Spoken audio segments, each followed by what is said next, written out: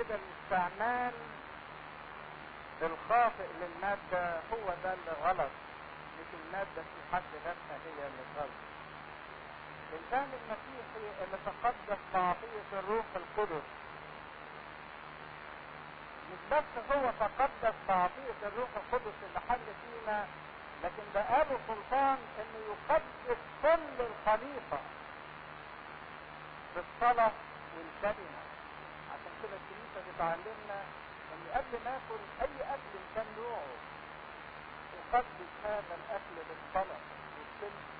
الروح القدس مش بس قدسنا، لكن كمان اعطانا قوة ان احنا نقدس الاشياء اللي عندنا. مش بس الاكل، لكن ده كل مجال حياتنا. صحتي ممكن تتقدس، متعتي ممكن تتقدس بالصلاة والكلمة، فتبقى كل الخليقة مقدسة. كلمة نجس معناها ايه؟ يسموا الشيء العمومي يعني المباح. اي حد ممكن ياخده، اي حد ممكن يستعمله، اي حد ممكن يبقى ليه سلطان عليه، ده يسموه نجس. عشان كده نقدر نفهم كلمة نجس من عكسها. عكس كلمة نجس يعني مقدس. مقدس يعني مش عمومي، ده شيء مخصص مقدس مكرس لشيء. فكل شيء نستطيع ان احنا نكرسه نقدسه نخصصه. حتى الحياة بجملتها قلنا انها تبقى مقدسة لله. الله موجود فيها في كل عناصرها. لما قال اتيت لتكون لهم حياة وليكون لهم افضل. الترجمة الانجليزية بتاعت الحياة الافضل يقول life in its fullness يعني حياة بكل ملئها، بكل معناها، بكل ما فيها. مش حياة حاسين فيها بحرمان او حياة حاسين فيها بنقص. الا من يحسب شيئا نجسا فله هو نجس. مفيش حاجة نجسة في حد ذاتها، ولكن اذا اعتقد الانسان في ضميره ان هذا الشيء نجس يكون له هو نجس فقط حسب اعتقاده، حسب ضميره. في ناس تيجي تسأل ناكل في الاربع والجمعة سمك ولا ما ناكلش؟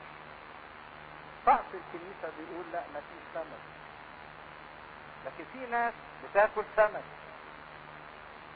ويقوم صراع بين الطرفين.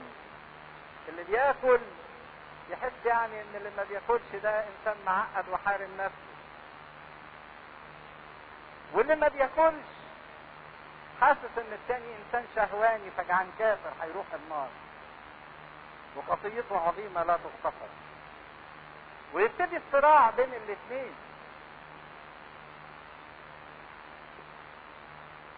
هنا بولس بيحط مبدأ ضمير الانسان. اذا تشككت في اكل السمك خلاص ما تاكلش. لكن واضح انه بيوضحها ان الاكل والشرب مش هيدخلنا او هيبعدنا عن ملكوت الله. في عدد 15 يقول فان كان اخوك بسبب طعامك يحزن. سواء كنت بتاكل فبتحزن اخوك او ما بتاكلش بتحزن اخوك، فلا تسلك بعد بحسب المحبة. طعام لما يتحول الى عثرة للاخر وكل واحد يقول انا حر اعمل اللي اعمله، انا حر اكل او ما اكلش. صحيح انت حر والمسيحية بتديك الحرية، لكن الحرية محكومة بعدم المساس بمشاعر اخويا. الحرية المسيحية هدفها البنيان مش الانقسام او الهدم. فهي كل واحد حر يعمل اللي هو عايزه حسب ضميره، لكن خد بالك اوعى تعثر اخوك بسبب ادعائك للحرية.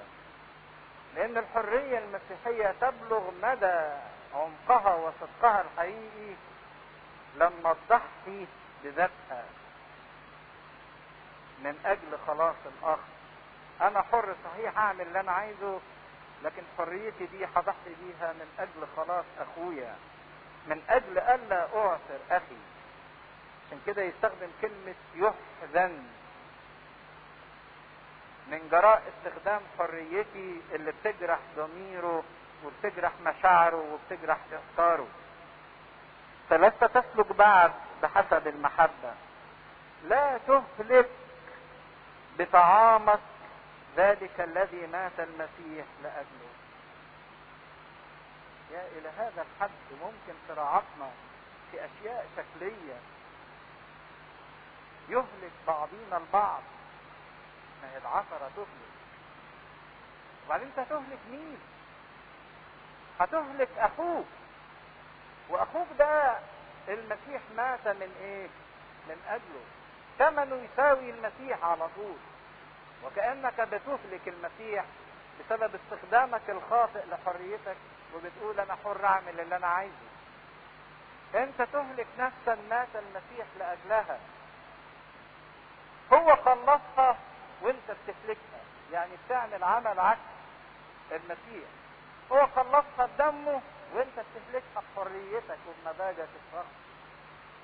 دي طبعا مسؤولية خطيرة، لأن إذا ما كنتش تستطيع أن تتضع نفسك من أجل خلاص أخوك، فعلى الأقل ما تسلفش خلاص أخوك وتعثر أخوك بتصرفاتك وبآرائك وبحريتك. فلا يفترى على صلاحكم. ما تستخدموش الحرية بتاعتكم ان كل واحد يقول انا اعمل اللي انا عايزه. ده المسيح حررنا وحرية مجد اولاد الله، والحرية دي هي عنوان الخلاص. انا خلصت يعني بقيت حرية مجد اولاد الله. ما نستخدمش الحرية دي استخدام خارج يجرح الاخرين ويعثر الاخرين ويشكك الاخرين ويوسوس الاخرين. لاني لو عملت كده هخلي الناس تجدد على الخلاص ده. خلاص ايه اللي انا بقول ان انا عايشه وانا عمال اجرح في ضمائر الناس؟ خلاص ايه اللي انا بقوله ان المسيح خلصني وصرت حر وليا حرية مجد اولاد الله وانا عمال اجرح في اللي حواليا؟ طبعا سيفترى على هذا الخلاص ويجدف على اسم الله بسبب الخلاص اللي انا بعثر بيه الاخرين. عشان كده لو ازداد تجاهلي لمصلحة اخويا وخلاصه بسبب استخدام حريتي، فسوف ينتهي الامر بالافتراء على هذا الصلاح اللي عندنا او هذا الخلاص اللي موجود لينا. عشان كده جماعة الناس المتدينين او اللي ليهم علاقة بالكنيسة، من فضلكم راعوا الاخرين. ما يكونش اخوك واقع في ضيقة شديدة جدا ومحتاج اليك وانت شايفه وعارف ان هو متضايق وتعبان ومحتاج لمساعدة ومعونة، وانت تقول له اصل معاد صلاة النوم. انا امين جدا مع ربنا، اهو ده على طول هيفتري على صلاة. صلاة ايه اللي انا هصليها وشايف اخويا بيغرق؟ لازم الانسان يبقى عنده من الحكمة الروحية والوعي الروحي في تصرفاته لئلا يعثر الاخرين. لان ليس ملكوت الله اكلا وشربا. ملكوت الله مش مبني على اساس الاكل والشرب بتاعنا، كلت لحمة ولا كلت فول، كلت سمك ولا ما كلت السمك، هتخش ومش هتخش. ملكوت الله مش هو ده، مش زي ما احنا رسمينه في ذهننا. اذا كانت الامور الشخصية دي تدريبات روحية من اجل انها توصلنا لشخص المسيح، لكن يوم ما تتحول هذه لمجال للصراعات، ويوم ما تتحول هذه الامور انها تبقى هي هدف في حد ذاتها يضيعنا عن هدف الملكوت، اسف، ده مش ملكوت الله. احنا بنعبد تعصبنا لمبادئ معينة، مش بنعبد ربنا. لان ملكوت الله ليس اكلا وشربا، بل هو بر وسلام وفرح في الروح القدس. نرجع بذهنكم لسفر الاعمال اللي كنا لسه بندرسه. شوفوا سفر الاعمال في الاول رسم صورة جميلة جدا للكنيسة في عهدها الاول. يقول وكان الجميع كلهم بنفس واحدة، وكان كل شيء عندهم مشترك. كانوا يجيبوا ويبيعوا ويحطوا تحت ارجل الرسل، والرسل يدوا كل واحد حسب. صورة مبدعة جدا للملكوت. اول خصام وانشاء في الكنيسة حصل بسبب اول خناقة حصلت في الكنيسة وانشقاق. حد فاكر؟ وبسببها جابوا استفانوس. الاكل والشرب. اول خناقة كانت على الاكل والشرب. ان ارامل اليهود وارامل اليونانيين، ارامل اليونانيين اشتكوا ان هم كنا يغفل عنهن في الخدمة اليومية. الخدمة اليومية اللي هي خدمة الاكل والشرب. اول خناقة بسبب الاكل والشرب. هددت ملكوت الله الاكل والشرب. عشان كده بولس بيصر ان ملكوت الله ما هوش اكل وشرب، مش جنات تجري من تحتها الانهار واللي انت اتحرمت منه تحت على الارض هتلاقيه فوق. كنتش بتاكل لحمه تحت هتفضل تاكل لحمه فوق، ما كنتش بتشرب خمره تحت هتقعد تزرع في الخمره فوق. مش ده ملكوت الله. لكن ملكوت الله حطه في 3 كلمات: بر، سلام، فرح. ولو تلاحظوا في موعظة السيد المسيح على الجبل، ما هي موعظة الجبل دي كانت موعظة الملكوت. يقول كل حاجة لأن لهم ملكوت السماوات. اتكلم عن ال3 عناصر دول: البر والسلام والفرح. لما قالوا اطلبوا أولا ملكوت الله وبر وهذه كلها تزاد لكم. لا تهتموا ماذا نأكل أو ماذا نشرب أو ماذا نلبس، لأن ملكوت الله مش أكل وشرب ولبس. قال طوبى للجياع والعطاش إلى بر لأن لهم ملكوت السماوات. بر. طوبى لصانع السلام لأنهم أبناء الله يدعون، اللي بيتمتعوا بالملكوت. افرحوا وتهللوا. فرح وتهلل لأن أجركم عظيم في السماوات. هو ده طبيعة الملكوت. كلمة بر يعني كل ما هو صح.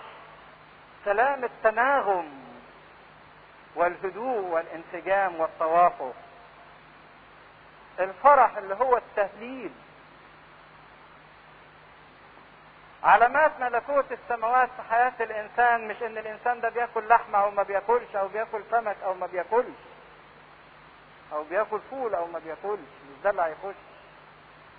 لكن علامات الملكوت إن الإنسان يبقى في حياته صح، بر، يبقى في حياته سلام، يبقى في حياته فرح. ده الإنسان بتاع الملكوت.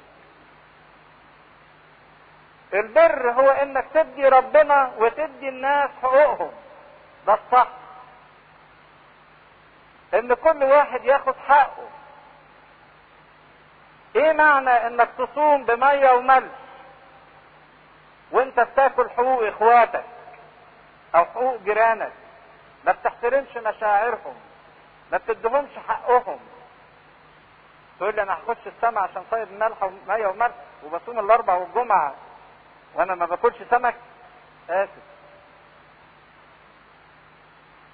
اللي هيخش الملكوت هو اللي ليه طبيعة البر، اللي يحترم مشاعر الاخرين، اللي ما يدينش الاخرين، اللي يتعاطف معاهم، اللي يحبهم. البر انك تدي ربنا حقه وتدي الناس حقهم. السلام انك تحيا في توافق وانسجام مع الله ومع الاخرين. مبقاش فيه كراهية، مبقاش فيه بغضة. الفرح هو مش بس ان انت تبقى سعيد، لكن كمان تسعد الاخرين. واذا كانت سعادتك بفرحتك على حساب حزن الاخرين، فتأكد ان هذا الفرح ليس فرحا مسيحيا. اذا كنت بتفرح على حساب التانيين وتسبب لهم هم الحزن، يبقى ده مش سعادة مسيحية، يبقى دي مش فرح الملكوت. بل ملكوت الله بر وسلام وفرح. إذا كان الجسد بيحتاج إلى الطعام فالنفس تحتاج إلى السلام، والروح بتحتاج إلى الفرح، وبر الله بيعطي الجسد والنفس والروح. كل ده في الروح القدس اللي بينقل لنا البر والسلام والفرح. لأن من خدم المسيح في هذه، اللي عاش بقى يخدم المسيح في البر والسلام والفرح، عاش يخدم المسيح بأنه يقدم البر والسلام والفرح للآخرين، يعيش هو الصح ويعيش الآخرين الصح، يعيش هو في سلام ويدي سلام للآخرين، يفرح ويفرح الآخرين. ده معنى الخدمة. معنى الخدمة انك تخلي الناس فرحانة، تخلي الناس في سلام، تخلي الناس في بر. ده معنى الخدمة. فاللي يخدم المسيح بهذه الطريقة بانه ينشر ملكوت البر والسلام والفرح فهو مرضي عند الله. ده الشيء الوحيد اللي يرضي ربنا، انك تعيش البر وتعيش الناس البر، انك تعيش في سلام وتعيش الناس في سلام، انك تفرح وتفرح الناس. ده اللي يرضي الله، مش انك تاكل فول وطعمية ولا انك تاكل بسمك ولا من غير سمك. ومذكى عند الناس، يكسب الله ويكسب الناس. فكر الملكوت اللي المسيح عايز يقدمه لنا ان لابد ان نحققه حتى لو اختلفنا مع الاخر في الاسلوب او في الفكر. فلنعكس اذا على ما هو للسلام وما هو للبنيان. ده الهدف النهائي من كل تصرف بعمله، ان احنا نعيش في سلام وان احنا نبني مش نهد. لكن للأسف لما كل واحد بيعيش مستغل حريته او بيعيش لذاته بنهد بعضينا البعض. في تصرفاتك مع اخوك اسأل التصرف ده يقود للسلام ولا يقود للخصام؟ التصرف ده يقود للبنيان ولا يقود للهدم؟ انت بتبني في الكنيسة ولا بتهد بسبب آرائك وأفكارك وأسلوبك؟ ده شيء مهم لكيف نسلك مع إخوتنا الذين في الكنيسة. لا تنقض لأجل الطعام عمل الله. كل الأشياء طاهرة لكنه شر للإنسان الذي يأكل بعثرة. حسن ألا تأكل لحما ولا تشرب خمرا ولا شيئا يصطدم به أخوك أو يعثر أو يضعف. ألك إيمان؟ فليكن لك بنفسك أمام الله. طوبى لمن لا يدين نفسه فيما يستحسنه. وأما الذي يرتاب فإن أكل يدان، لأن ذلك ليس من الإيمان. وكل ما ليس من الإيمان فهو خطية. فيجب علينا نحن الأقوياء أن نحتمل أضعاف الضعفاء ولا نرضي أنفسنا. فليرضي كل واحد منا قريبه للخير لأجل البنيان، لأن المسيح أيضا لم يرضي نفسه، بل كما هو مكتوب: تعييرات معيريك وقعت علي. لأن كل ما سبق فكتب لأجل تعليمنا، حتى بالصبر والتعزية بما في الكتب يكون لنا رجاء. وليعطكم إله الصبر والتعزية أن تهتموا اهتماما واحدا فيما بينكم بحسب المسيح يسوع، لكي تمجدوا الله أبا ربنا يسوع المسيح بنفس واحدة وفم واحد. لذلك اقبلوا بعضكم بعضا كما أن المسيح أيضا قبلنا لمجد الله. وأقول أن يسوع المسيح قد صار خادم الختان من أجل صدق الله حتى يثبت مواعيد الآباء. وأما الأمم فمجدوا الله من أجل الرحمة كما هو مكتوب: من اجل ذلك ساحمدك في الامم وارتل لاسمك. ويقول ايضا: تهللوا ايها الامم مع شعبه. وايضا: سبحوا الرب يا جميع الامم وامدحوه يا جميع الشعوب. وايضا يقول اشعياء: سيكون اصل يسى والقائم ليسود على الامم عليه سيكون رجاء الامم.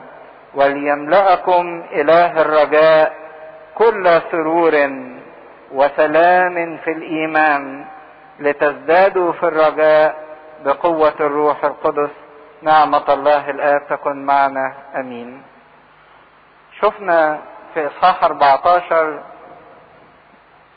موقفي مع الانسان اللي بيختلف معايا في الفكر وفي الاسلوب، واننا ينبغي اني لا ادين الاخر وايضا لا احتقر او استهزئ الاخر، من اجل حفظ وحدانية جسد المسيح الواحد اللي احنا اعضاء فيه، ومن اجل تكميل عمل المحبة.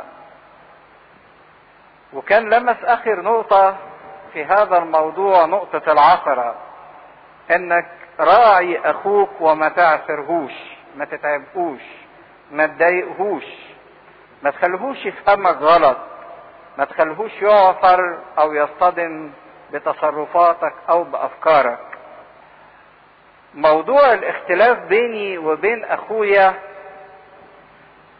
عشان بس يبقى الموضوع واضح في ذهننا، مش مقصود بيه الاختلاف في المبادئ الاساسية في الايمان،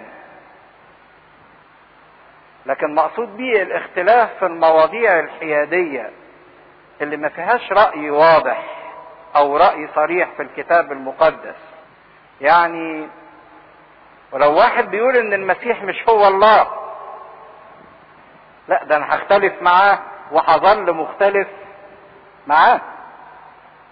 لكن موضوع اكل سمك ولا ما اكلش سمك مش ده اللي هيعطل اتصالي او عمل الملكوت. دي الحاجات الحيادية اللي ما فيهاش رأي واضح. فعشان كده بيقول اذا كان ملكوت الله بر وسلام وفرح ما هوش اكل وشرب، يبقى المبدأ المهم لا تنقض لاجل الطعام عمل الله. لا تنقض من اجل الطعام عمل الله، مش علشان شهوة الاكل او لذة الاكل تنقض عمل الله وتعطل عمل الله في حياتك وفي حياة الناس التانيين. والطعام ده شيء حيادي، من حقك انك تاكل كل حاجة، لكن راعي وانت بتاكل انك ما تعثرش الاخرين. وبيدي مثل على كده: كل الاشياء طاهرة، مفيش خليقة غير طاهرة، المادة كلها مقدسة. وزي ما قلنا ان المسيحية لا تحرم المادة، لكن المسيحية تحرم الاستعمال الخاطئ للمادة.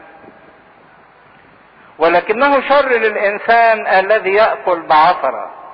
الغلط والشر هو ان الانسان يعثر الاخرين بالاشياء الطاهرة.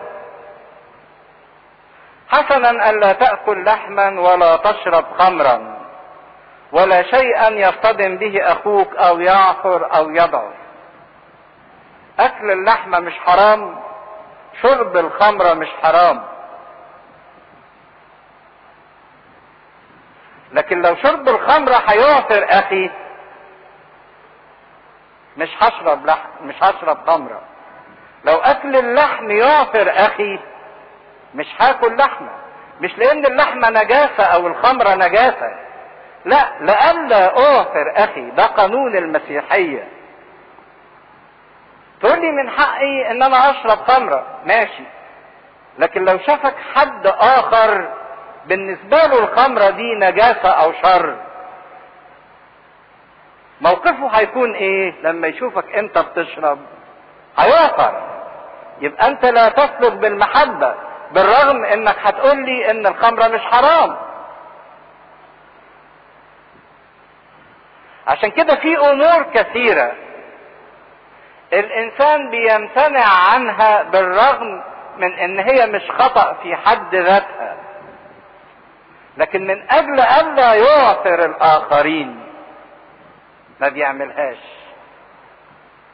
لان موضوع العثرة من اخطر المواضيع الشديدة جدا.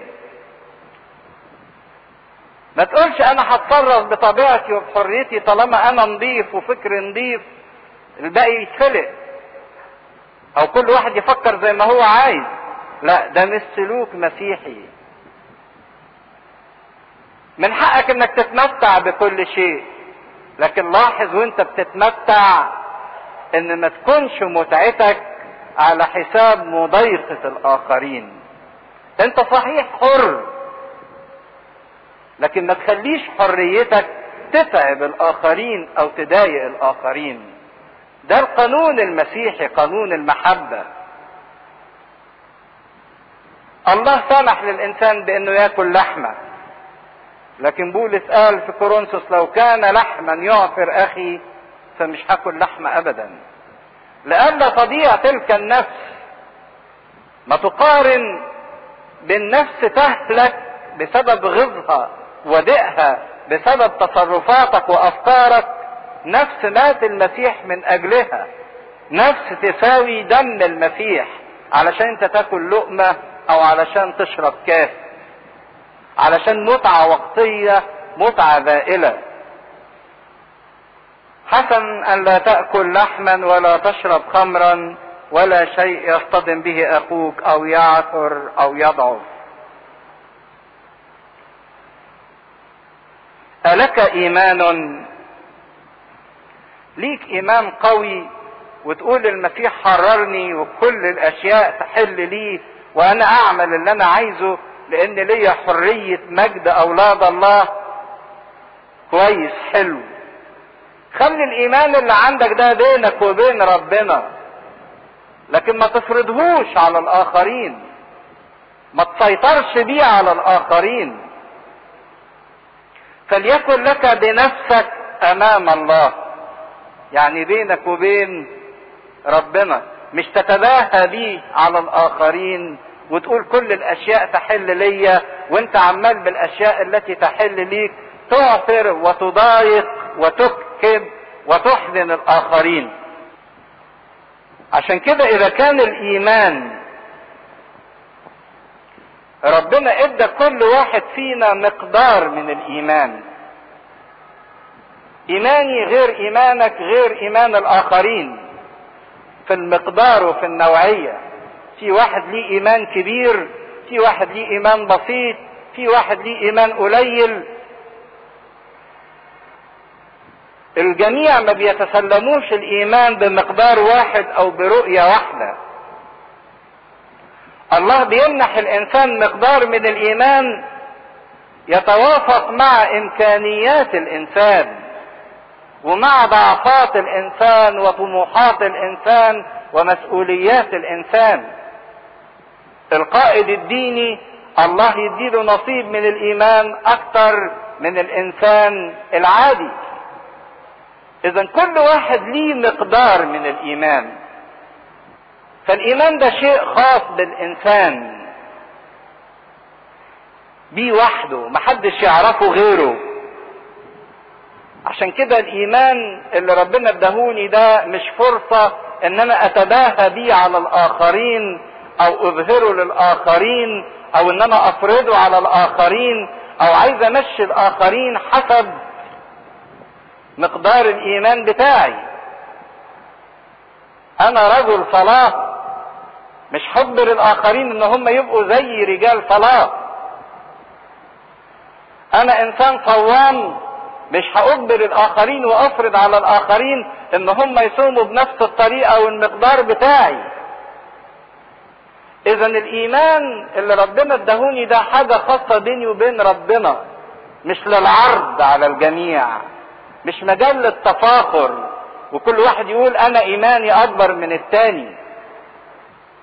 عشان كده مش من حق حد انه يفرضه على الناس متجاهل امكانيات الناس وما اخذوه من الله. بمعنى تاني الايمان ده حاجة سرية بيني وبين ربنا، مش اني استعرض بيه على الاخرين. يكفي الناس الاقوياء في الايمان ان هم يفرحوا بايمانهم، بس فرحهم ده يبقى بينهم وبين ربنا، مش فرحهم قدام الناس. عشان كده تشوفوا الاباء القديسين اللي كان ليهم ايمان قوي ما كانوش بيعرضوه على الناس ويتباهوا بيه، لكن كان بينه وبين ربنا في السر، ما يظهرش اللي جواه قدام الاخرين. مش زي ما الانسان يحاول يمثل مشاعر القداسة الخارجية من بره بانه يبكيله او يعني يتمسكن او انه يخفض صوته او علشان يوري يعني ان هو مليان. لا، انت مليان يبقى الملو اللي بينك ده وبين ربنا مش للناس. عشان كده ما تعرضش ايمانك على الضعيف وتتباهى بيه، ولا ترغمه انه يعمل ما لا يؤمن به او ما لا يقتنع به. كل الحاجات دي بتكلم عنها في الحاجات الحيادية اللي مهاش ليها رأي واضح في الكتاب المقدس. عشان كده ما تجبرش حد انه يتصرف زي ما انت بتتصرف، او يفكر زي ما انت بتفكر، او يسلك زي ما انت بتسلك، علشان ما تثقلش ضميره، عشان ما تتعبهوش، عشان ما تحطمهوش لما يحاول انه يعمل زيك وما يقدرش لانه ما عندوش، فتحطمه. احترم ضعف الناس وما ترهقش الناس بسبب ايمانك وحريتك. ما توجعش ضمير الناس الغير مدرب على الحرية. عشان كده الانسان بقى لو هناخد موضوع الاكل والشرب واللبس والسلوك والكلام، لا تاكل ولا تشرب ولا تعمل اي عمل ما الا اذا كانت ضميرك واثق منه ومستريح ليه.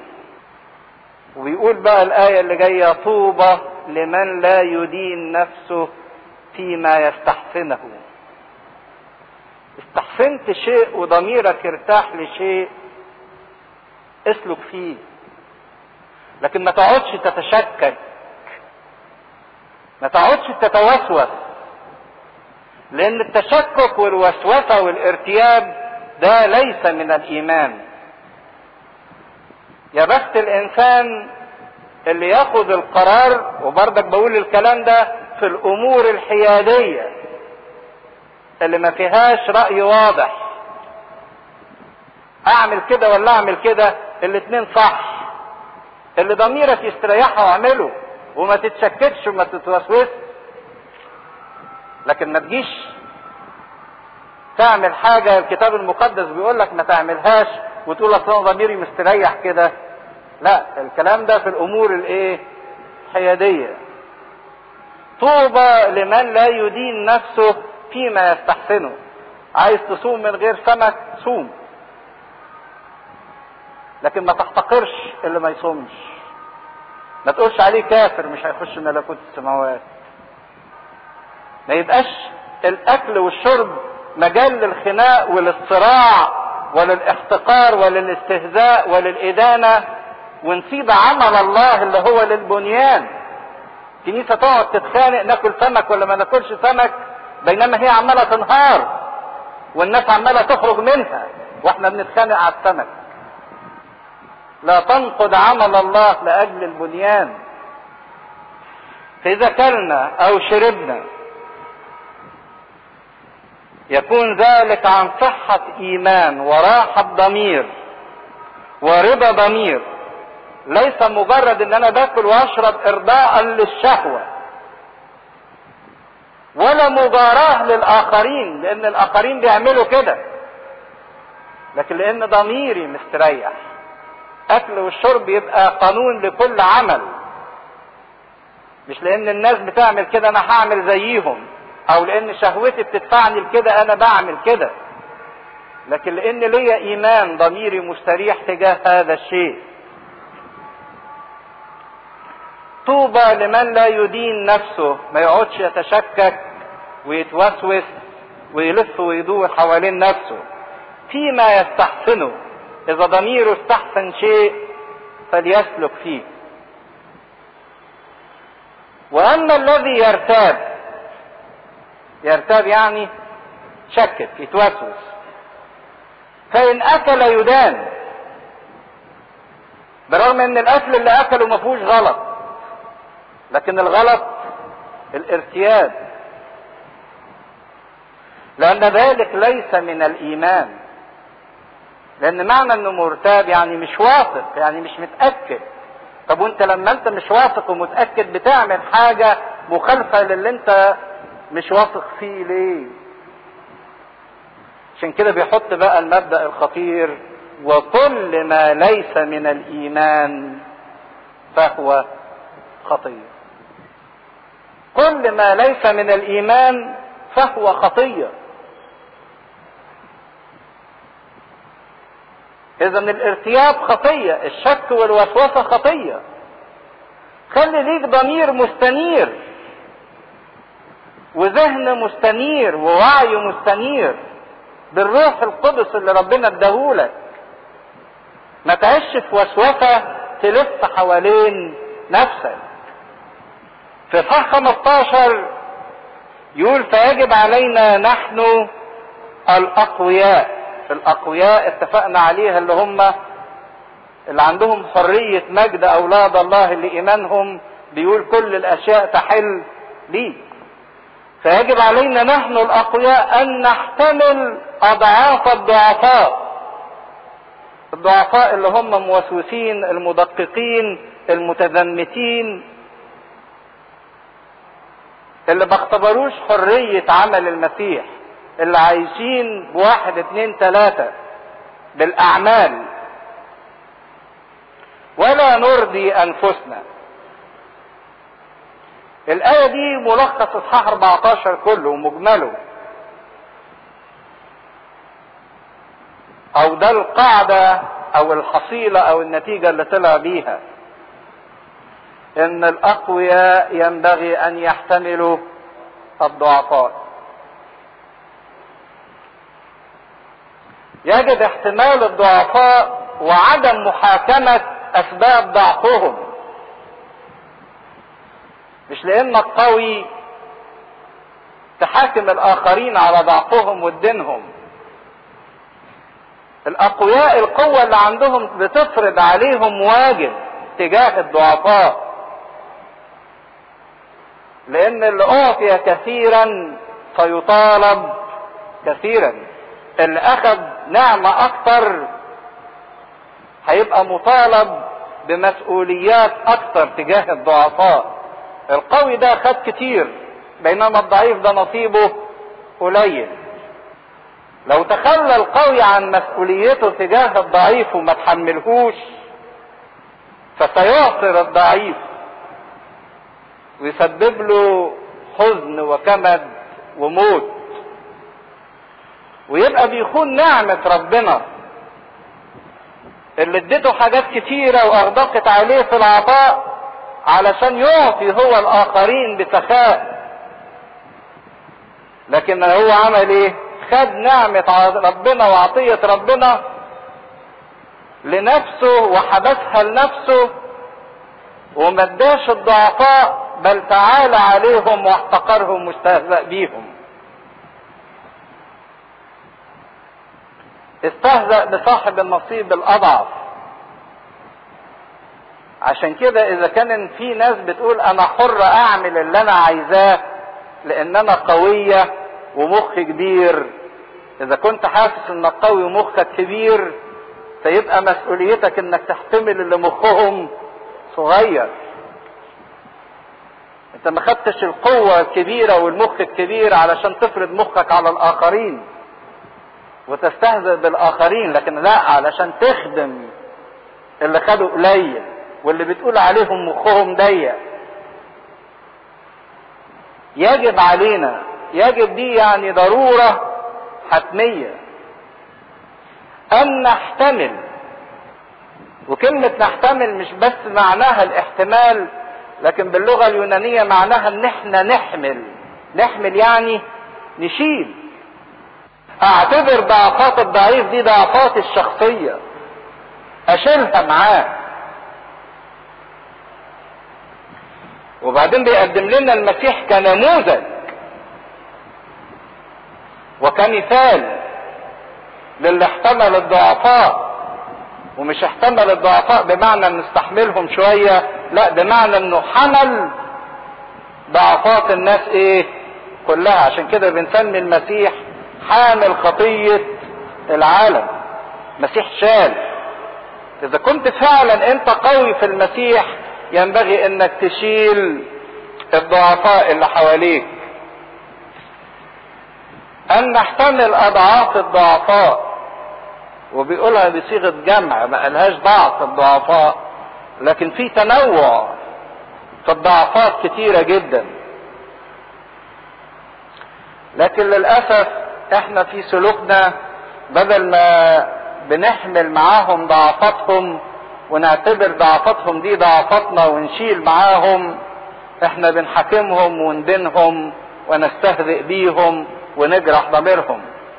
عشان كده ينبغي كسلوك مسيحي ان احنا نغير تصرفاتنا مع الناس اللي هم بنسميهم ضعفاء. القوي فعليا لا يحسب انه قوي الا اذا حمل ضعف الضعيف. ده القوي اللي فعلا، مش القوي اللي هو بيفرض سيطرته على الاخرين ويترأس على الاخرين ويمشي كلامه. لا، القوي هو اللي يحتمل ويحمل ضعف الضعفاء. ولا نرضي انفسنا. الكلمة دي كلمة صعبة جدا. يا ترى انا في سلوكي في الحياة من انهي نوع؟ بحب باستمرار ان انا ارضي نفسي، ارضي مزاجي، عايش بمزاجي، ولا انا من النوع اللي برضي الاخرين؟ في انسان عايش لنفسه، لمزاجه، لآرائه، للي هو عايزه. وفي انسان تاني لا يرضي نفسه ولكن يرضي الاخرين. برضك يرضي الاخرين في الامور الحيادية، مش يرضي الاخرين على حساب الله. ان واحد عايزني ازني معاه هزني معاه عشان ارضيه، لا، احنا بنتكلم كل ده في الامور الحيادية. قد يتحجج واحد ويقول انت بتقول شيل شيل شيل، هو انا قادر اشيل نفسي عشان اشيل ضعف الناس؟ ده انا مش قادر اشيل نفسي. ويتحجج الانسان في عدم احتماله للاخرين بانه هو مش قادر يستحمل نفسه ذاتها. انت عمال توجع دماغنا وتقول لنا كلام كبير واحنا مش قادرين نشيل نفسينا. حاجة العجيبة اللي في المسيحية انك اذا قررت ان تحمل ضعف الاخرين هتلاقي المسيح بيشيلك ويشيل الاخرين معاك. يبقى اذا دي مش حجة ان انا مش قادر اشيل نفسي. بيقول عنها كده في سفر اشعياء اصحاح 40: يعطي المعي قوة ولعديم القوة يكسر شدة. يبقى مالكش حجة، لانك اذا كنت حاسس بضعفك الله يشيلك ويشيل اللي انت شايلهم كمان. ده عمل المسيح. بس يلمح كده واحد فينا فعلا حط في قلبه انه مش هيعيش لنفسه، لكن هيبتدي يحمل ضعفات الاخرين ويتحمل الاخرين. المسيح سوى يشيل ويشيل الاخرين معاه. اوعى تنساء وراء انانيتك ومزاجك الشخصي، لان في بعض الاحيان بنتصرف تصرفات خاطئة ليست من المسيح. لما نشوف الناس بضعفهم حوالينا واجي اقول انا مش قادر اشيل نفسي لما هشيل ضعف الناس، مش ناقص بلاوي ومش ناقص وجع دماغ، فابتدي انتهر الناس. امشوا بعيد عني، مش ناقصكم. او ان انا اتهرب منهم، او اختفي من قدامهم عشان اتخلى عن مسؤوليتي عنهم او خدمتي ليهم. ياما بنلجأ لهذا الاسلوب، اما نشخط في الناس ونزعلهم عشان يبعدوا عنا ونستريح منهم، او ان احنا نتهرب منهم او نختفي من سكتهم عشان نريح نفسينا. على رأي احد الاباء يقول عبارة لطيفة جدا على الطريقة اللي بنعملها دي: ندعي الغياب عنهم ونحن حضور امامهم، ندعي النوم ونحن متيقظون، ندعي الضعف ونحن اقوياء، ندعي المرض ونحن اصحاء، ندعي الخلوة والصلاة ونحن لا نختلي ولا نصلي. يعني ممكن الواحد يتحجج عشان يهرب من المسؤولية تجاه الاخرين، يقول انا عندي خلوة او انا بصلي، مش فاضلكم. كل ده هربا من انه يشيل هم المتعب او هم الضعيف او ضعف الضعيف. اللي بيعيش علشان يرضي نفسه سوف يهلك نفسه. اللي بيعيش علشان يرضي نفسه وبيفتكر كده انه بيحافظ على نفسه سوف يهلك نفسه، لان المحبة لا تطلب ما لنفسها. المحبة لا تطلب ما لنفسها، والمحبة دي قانون السماء، واللي ما عندوش محبة وبيطلب ما لنفسه ما يقدرش يعيش في السماء. فليرضي كل واحد منا قريبه للخير لأجل البنيان. عدد 2 في رمية 15. فليرضي كل واحد، ان الكلام ده خاص بكل واحد، مش خاص بالخدام ولا بالكهنة ولا بضيفة معينة. الكلام ده موجه لكل واحد كبير او صغير. فليرضي كل واحد منا قريبه للخير، وبيحدد هنا للخير، يعني ما ترضهوش للشر. مش واحد عايز شر تقوم طبعا تقول انا هراضيه، لا، ترضيه للخير لاجل البنيان. الهدف العام هو ان الكل يتبني في علاقته بربنا، يتبني كبناء متجه نحو السماء. اذا اللي يحدد ان هذه الامور للخير وليست للشر، اسأل نفسك الامر ده بيبني ولا بيهد؟ لو بيبني يبقى للخير، ارضيه. لكن لو بيهد وبيدمر ابعد عنه.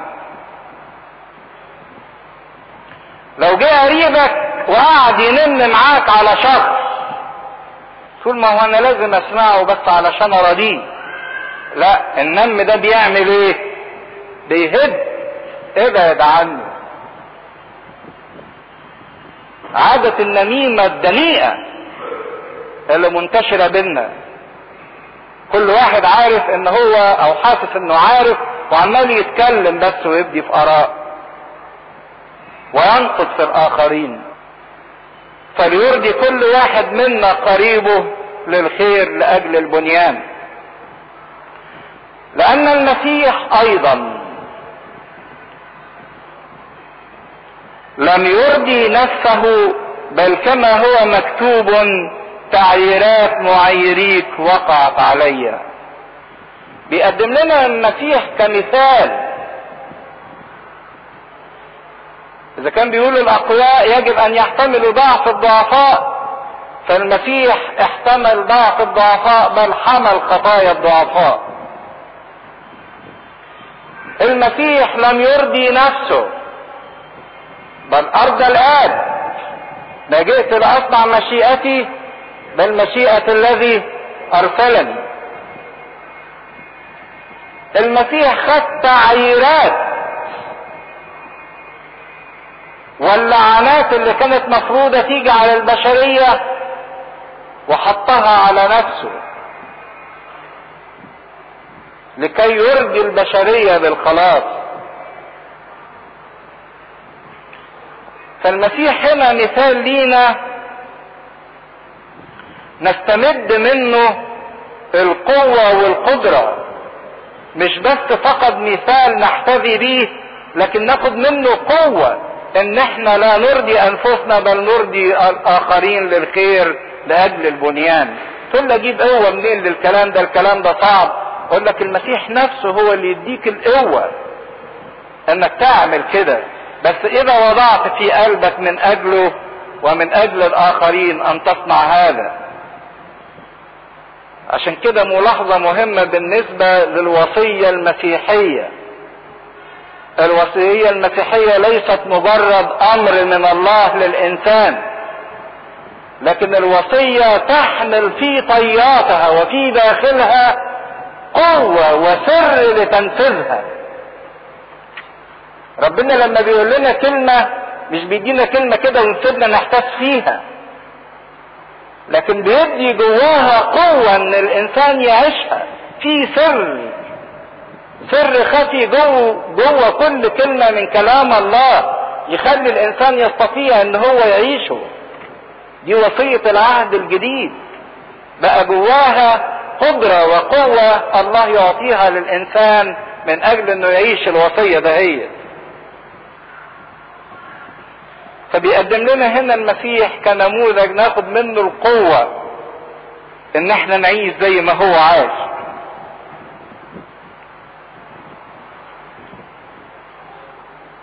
المسيح تقبل كل مال الخطاة ومال الضعفاء ووضعوا عليه، كما هو مكتوب تعييرات معيريك وقعت علي.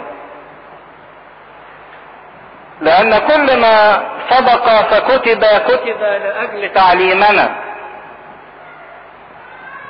حتى بالصبر والتعزية بما في الكتب يكون لنا رجاء.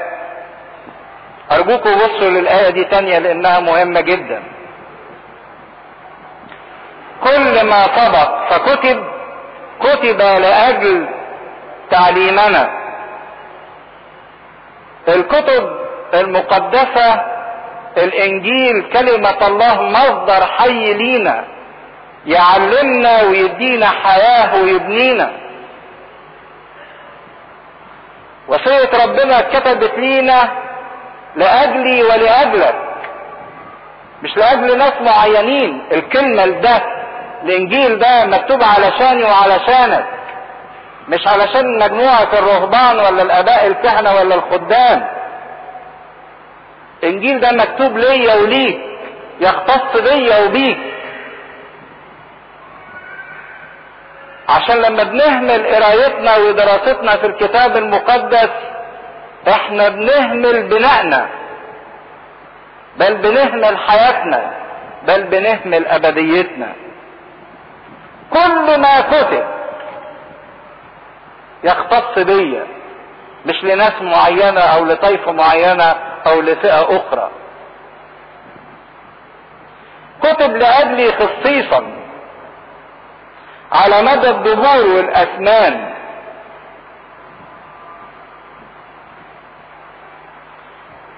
مش زي ما الناس تقول كلام ربنا او الوصية دي موضة قديمة كانت تختص بالناس زمان، ايام ابراهيم واسحاق وايام المسيح، لكن احنا دلوقتي بقينا عالم جديد مودرن. لا، الوصية ما زالت هي الوصية وستبقى على مدى الازمنة والدهور. وكل ما سبق فكتب، مش ليك انجيل متى ومالكش سفر هوشع، لا، ليك كل الكتاب المقدس لأجل تعليمنا حتى بالصبر وبالتعزية. كلمة ربنا توسع مداركنا وتوسع قدراتنا. صبر الانسان اللي اتعلم الصبر بيوسع مدارجه وقدراته. كلمة ربنا توسع امكانياتي. كلمة ربنا تعزيني تفرحني. اذا كان قال سراج لرجلي كلامك ونور لسبيلي، النور بيفرح قلب الانسان وبيريح قلب الانسان.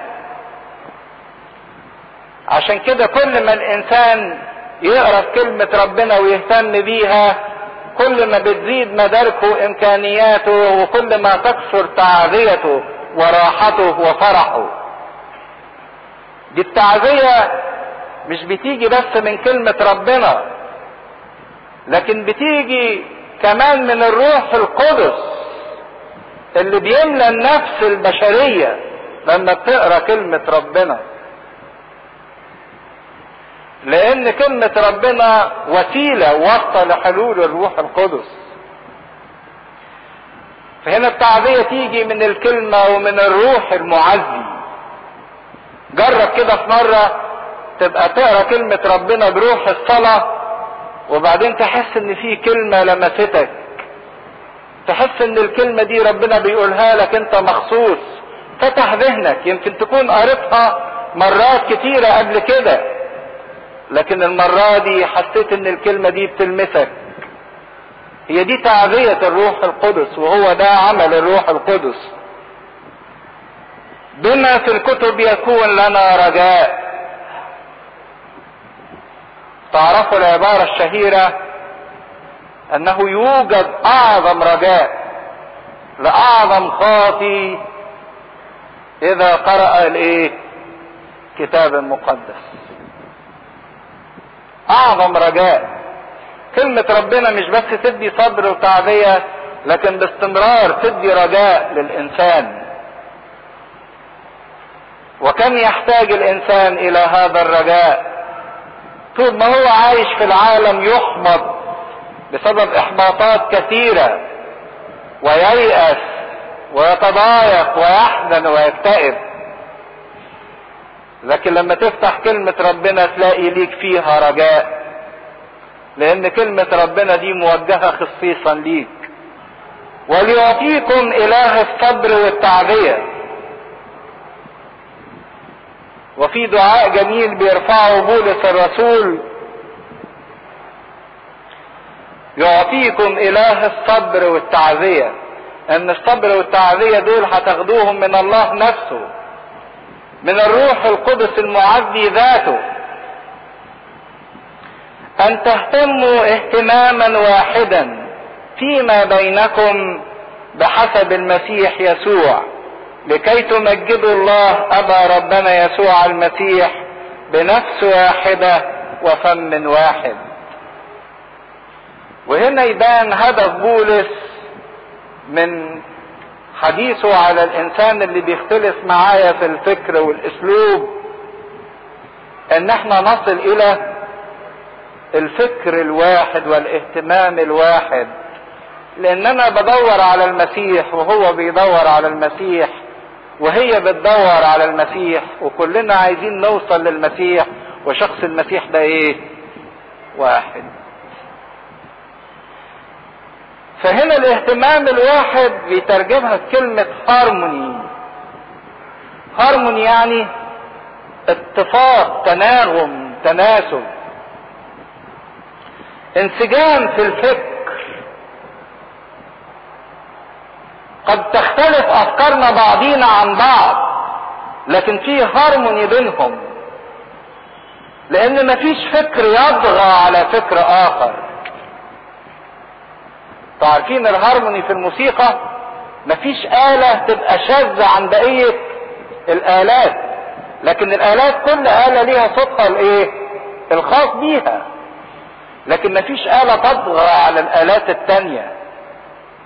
لو في هارموني في الكنيسة ولو في هارموني في بيوتنا، مفيش فكر بيطغى على فكر آخر، مفيش فكر بيظهر ويختفي الفكر الآخر. يبقى في هارموني ما بين الضعيف والقوي. كل ده بحسب يسوع المسيح الواحد المايسترو اللي بيقود الفريق كله.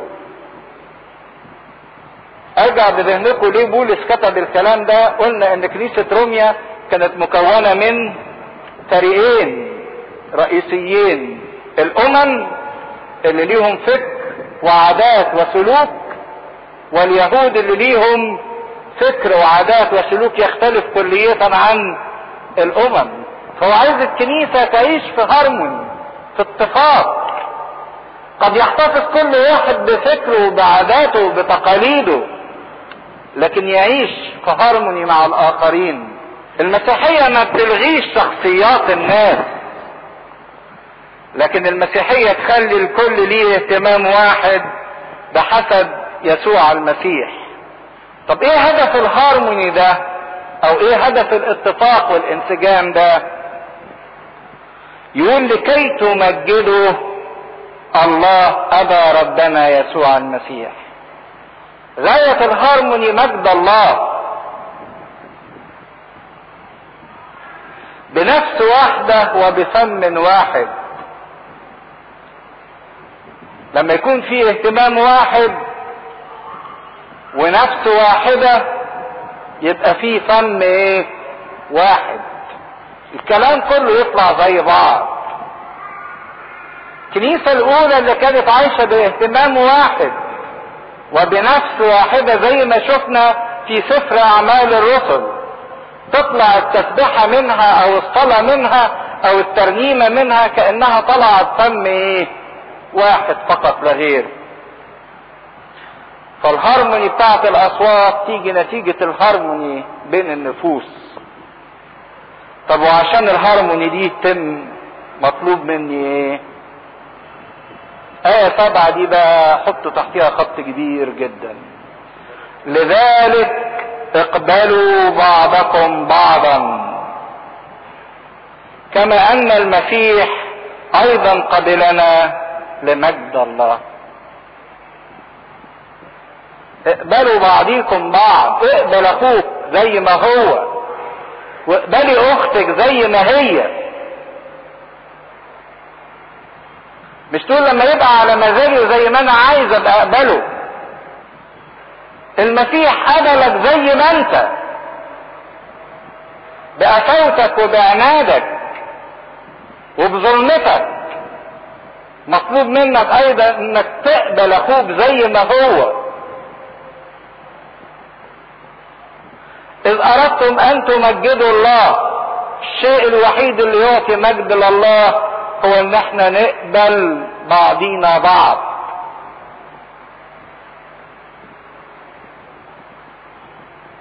وكلمة اقبلوا مش معناها مجرد القبول او التقبل، لكن معناها الترحاب. حتى تلاقوها في الترجمة الانجليزية جاية من كلمة ويلكم. ويلكم يعني ايه؟ مرحبا. مش تقبلوا يعني وانت متضرر، لا، تقبلوا بايه؟ بترحاب، بفرح.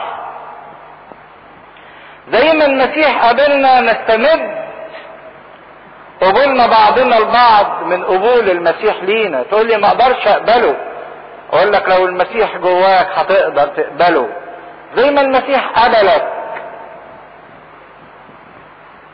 عشان كده يقول كما قبلنا المسيح. ما تجيش للمقارنة بل للتشبيه، لان مهما كان اخويا وحش فانا قريب من وحشته. لكن شوفوا المسيح اللي كله قداسة قبلني انا اللي كل ايه؟ خطية ونجاسة ودنس. عشان كده يا ريت ان ده يبقى مبدأنا لما نرجع لبيوتنا وفي خدمتنا وفي كنايسنا، نقبل بعضينا بعض. المسيح مثلنا الاعلى، قبلنا نتيجة حبه وبذله وتنازله العجيب.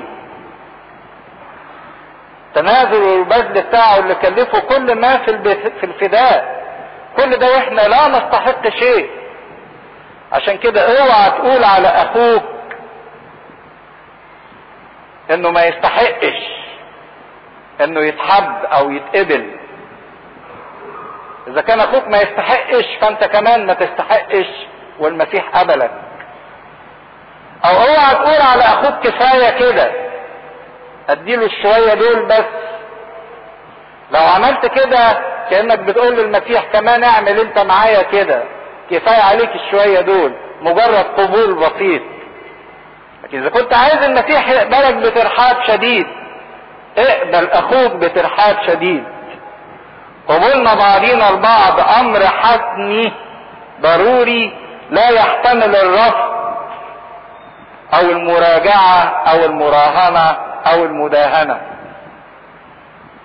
واقول ان يسوع المسيح قد صار خادم الختان من اجل صدق الله حتى يثبت مواعيد الاباء.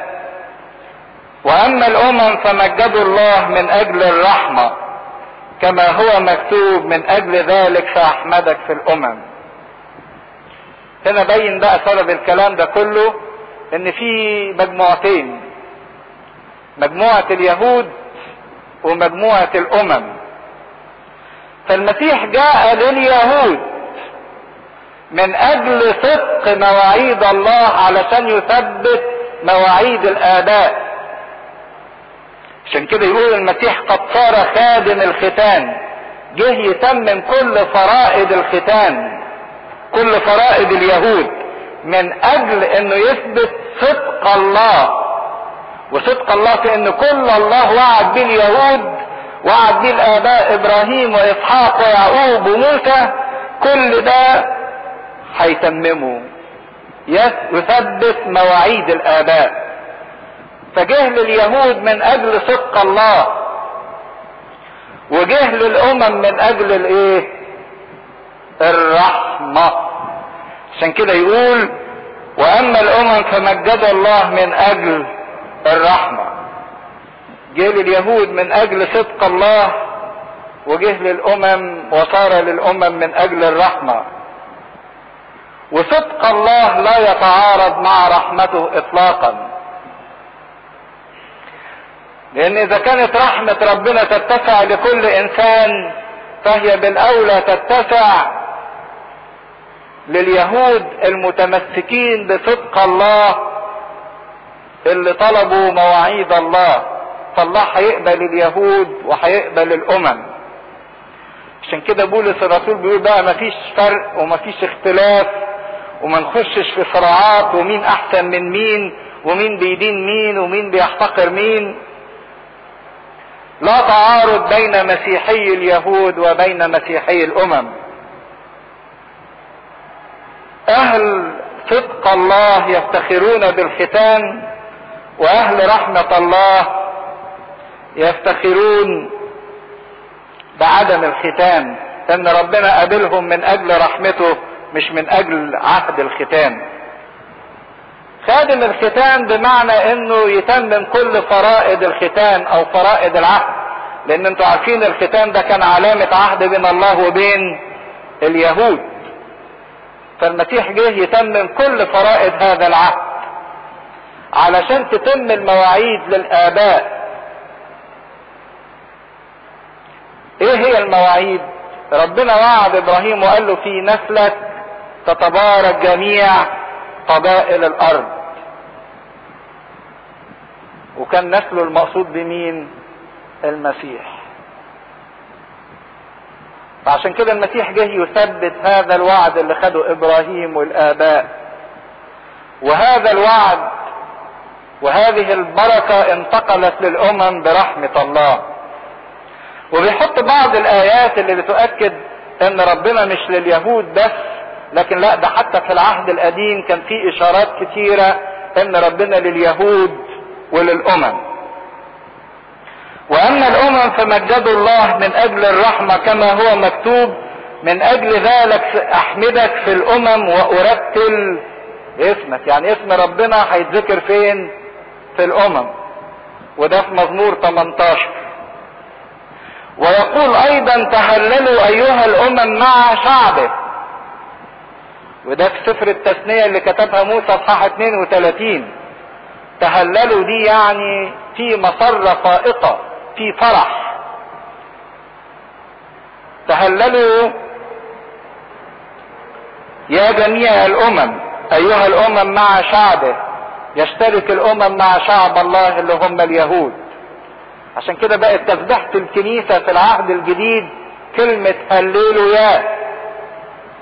هللويا من التهليل. كلمة هللويا معناها ايه؟ مجدا ليهوه. وتشوفوا ان الكلمة الوحيدة اللي بينطقها الناس فوق في سفر الرؤيا في السماء هي كلمة هللويا. ويقول ايضا تهللوا ايها الامم مع شعبه، وايضا سبحوا الرب يا جميع الامم، وامدحوه يا جميع الشعوب.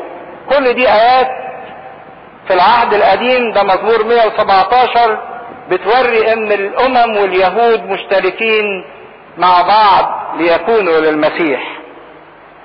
وايضا يقول اشعياء، وده اشعياء 11، سيكون اصل يسة والقائم ليسود على الامم. ان اصل يسة اللي جاي من اليهود اللي هو المسيح يسود على الامم، وعليه سيكون رجاء الامم. الامم هتحط رجائها في شخص مين؟ المسيح. وليملأكم اله الرجاء كل سرور. دي الايه الدعائيه بقى الاخيره اللي بيختم بيها كل الكلام اللي قاله في الرساله. ربنا يملاكم يعني يكتركم اله الرجاء، بان يكون ليكم رجاء باستمرار. كل سرور، كل فرح وسلام. قد ايه احنا محتاجين للحتتين دول. محتاجين ان احنا نفرح وان احنا يبقى في حياتنا سلام.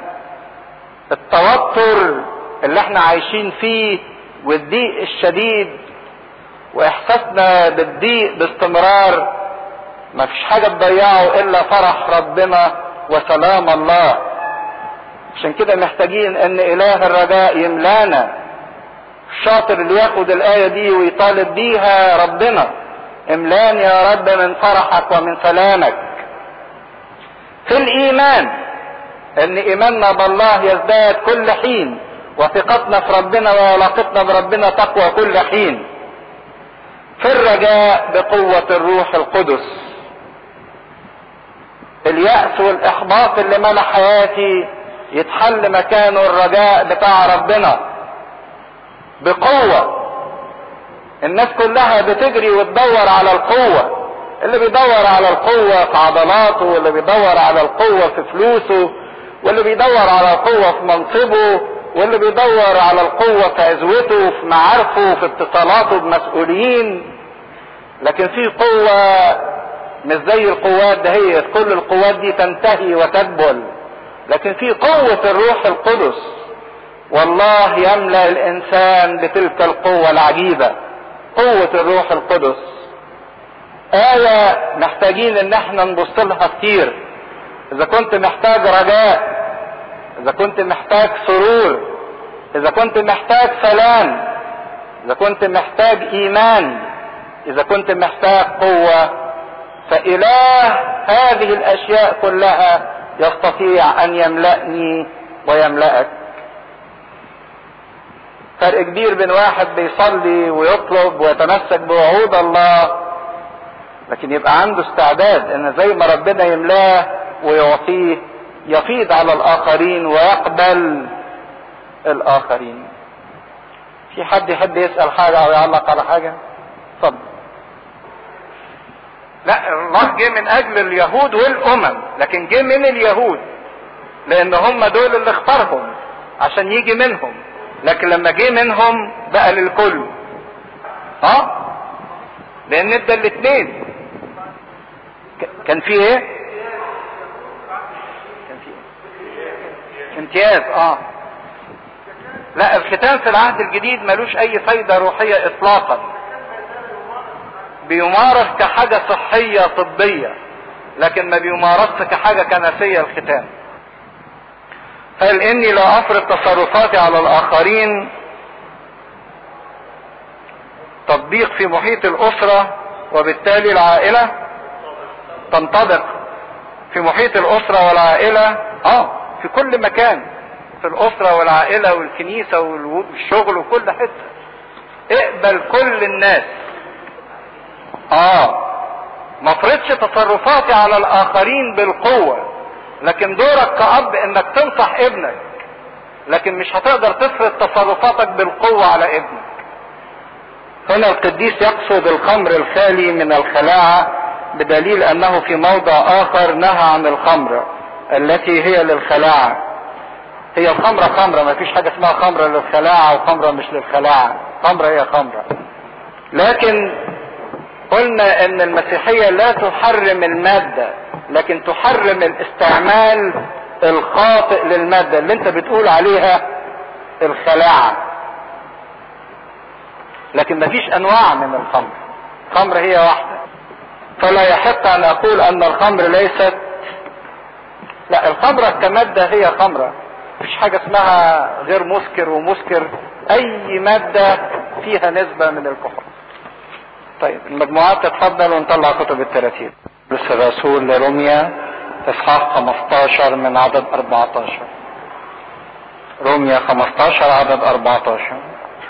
وانا نفسي ايضا متيقن من جهتكم يا اخوتي انكم انتم مشحونون صلاحا ومملؤون كل علم، قادرون ان ينذر بعضكم بعضا، ولكن باكثر جسارة كتبت اليكم جزئيا ايها الاخوة كمذكر لكم بسبب النعمة التي وهبت لي من الله، حتى اكون خادما ليسوع المسيح لاجل الامم، مباشرا لانجيل الله ككاهن، ليكون قربان الامم مقبولا مقدسا بالروح القدس. فلي افتخار في المسيح يسوع من جهة مال الله، لاني لا اقصر ان اتكلم عن شيء مما لم يفعله المسيح بواسطتي، لاجل اطاعة الامم بالقول والفعل، بقوة وايات وعجائب، بقوة روح الله، حتى اني من اورشليم وما حولها الى الليريكون قد اكملت التبشير بانجيل المسيح، ولكن كنت محترصا ان ابشر هكذا، ليس حيث سمي المسيح قبلا لئلا ابني على اساس اخر، بل كما هو مكتوب الذين لم يخبروا به سيبصرون، والذين لم يسمعوا سيفهمون. لذلك كنت اعاقل مرار الكثير عن المجيء اليكم، واما الان فاذ ليس لي مكان بعد في هذه الاقاليم، ولي اشتياق الى المجيء اليكم منذ سنين كثيرة، فعندما اذهب الى اسبانيا اتي اليكم، لاني ارجو ان اراكم في مروري وتشيعونني الى هناك، ان تملأت اولا منكم جزئيا. ولكن الان انا ذاهب الى اورشليم لاخدم القديسين، لان اهل مقدونيا واخائية استحسنوا ان يصنعوا توزيعا لفقراء القديسين الذين في اورشليم.